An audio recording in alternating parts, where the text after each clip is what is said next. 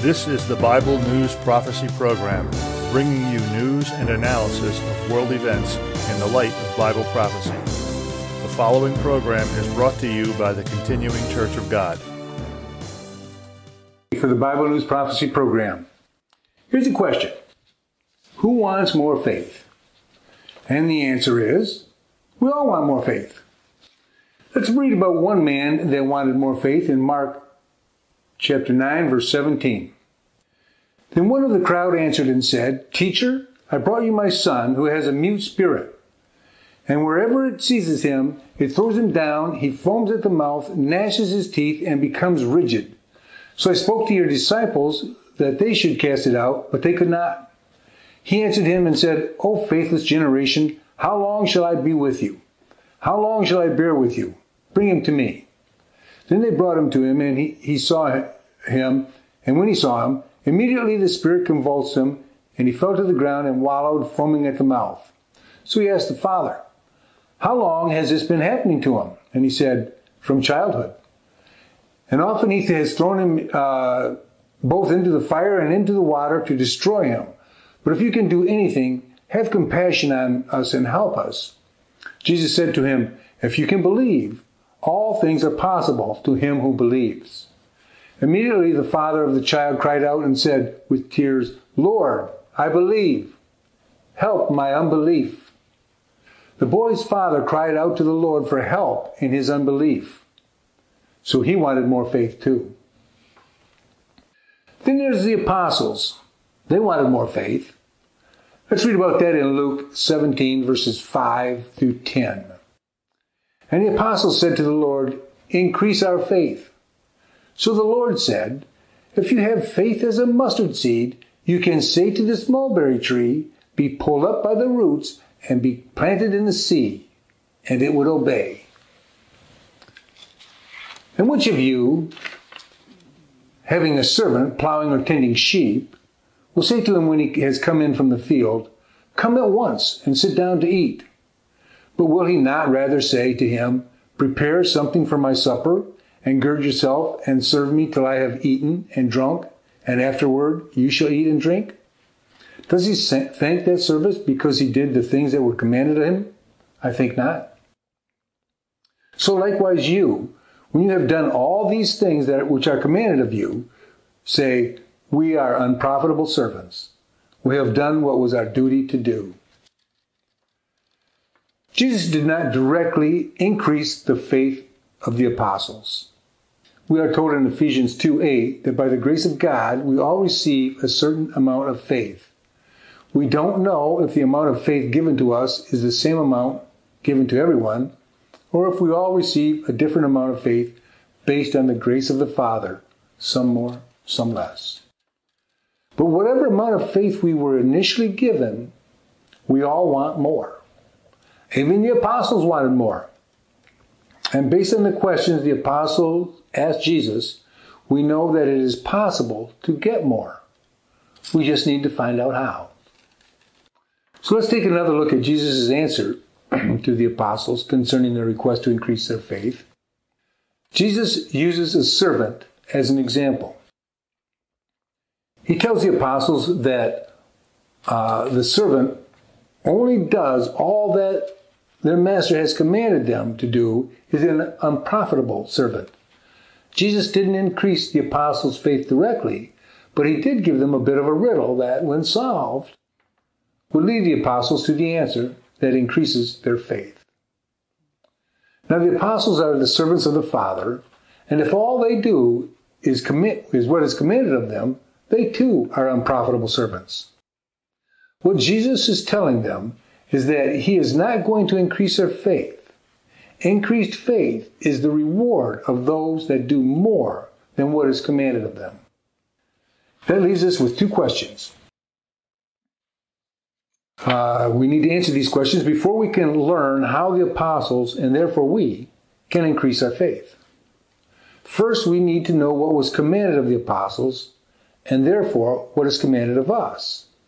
Since we need to know how and what we can do that is more than what is commanded of us.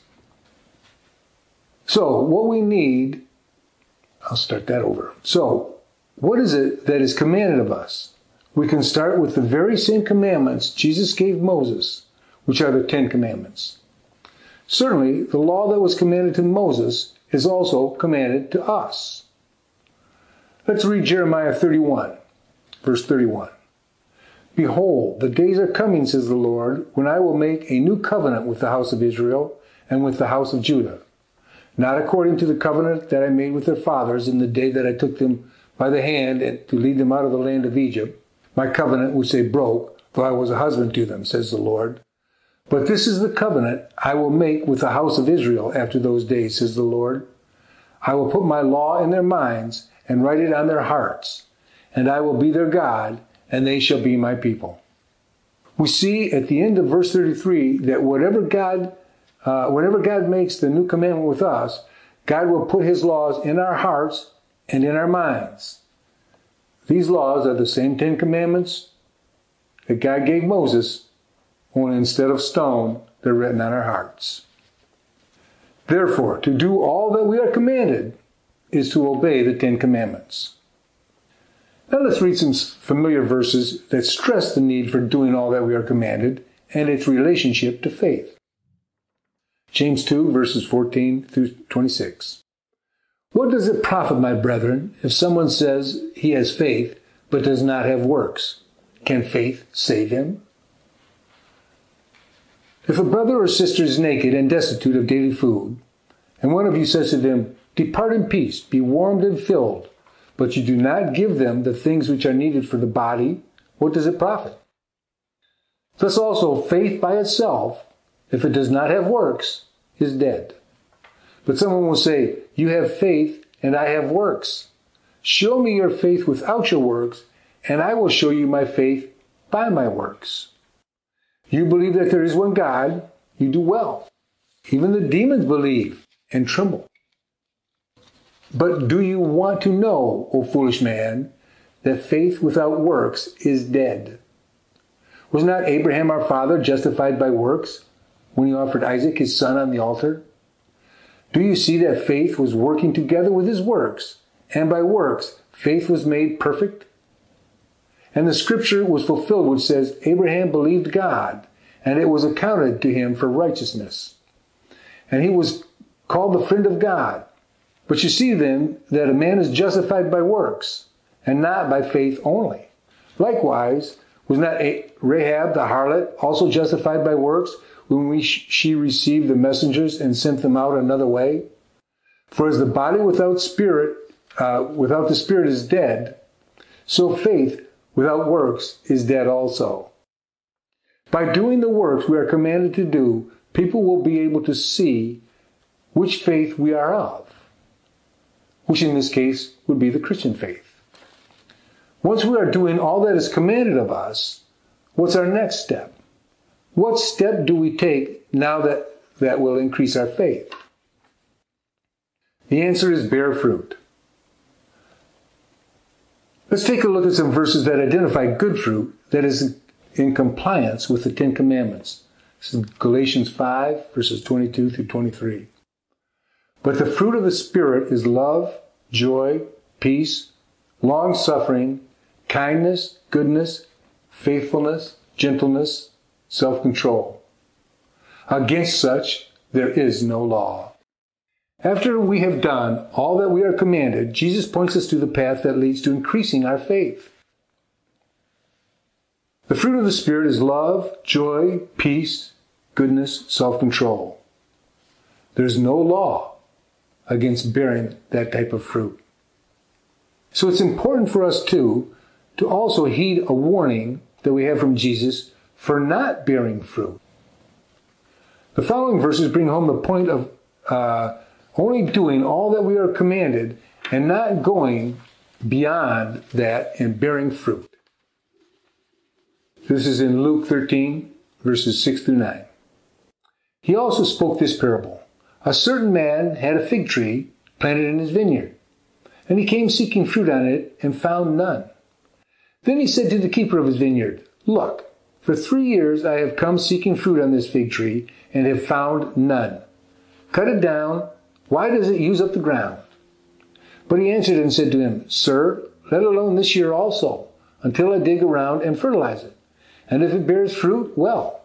But if not, after that, you can cut it down. The man that had the fig tree is our Father in heaven. Jesus is the keeper of the vineyard, and we are the fig tree. The Father called us and planted us in his garden.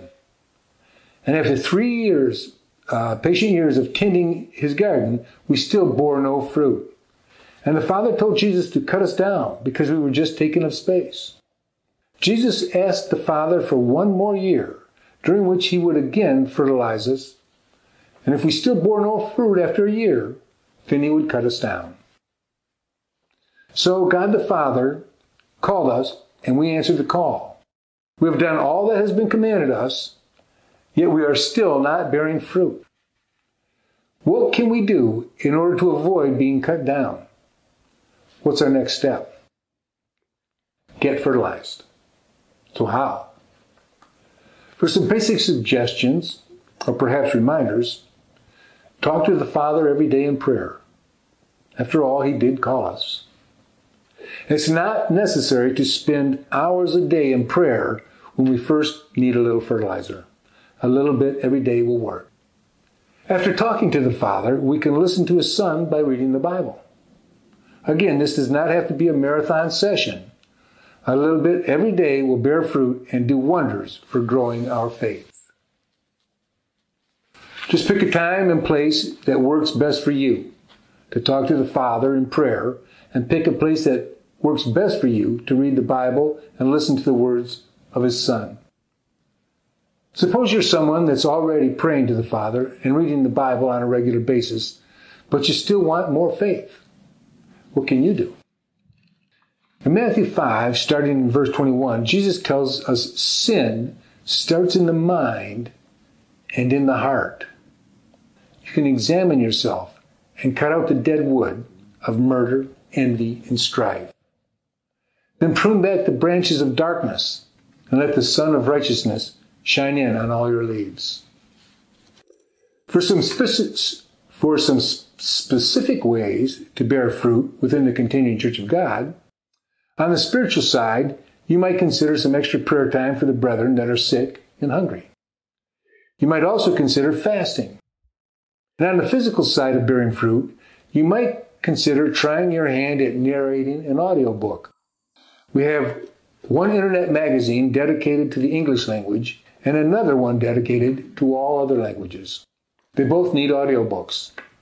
You could also record a daily newsletter for those magazines. There are books, magazines, and newsletters that need proofreading. You could also look into various methods of marketing ebooks and audiobooks. If any of those methods of bearing fruit work for you, let us know. All of the things I mentioned help fulfill Matthew 24:14. After we have done all that we are commanded to do, and after we have fertilized the fig tree through prayer and Bible reading, and after we have cut off the dead branches of envy and strife, and after we have let the sun of righteousness shine in, then we will start to notice some little buds forming. And then the buds will flower into blooms. And the blooms will blossom and bear the fruit of faith. And then, if the need should ever arise, you will be able to say to this mulberry tree, be pulled up by the roots and be planted in the sea, and it would obey you. This is Steve Dupuy for the Bible News Prophecy Program. This Bible News Prophecy Program was sponsored by the Continuing Church of God. For more information, including access to our free literature, visit BibleNewsProphecy.net or www.ccog.org.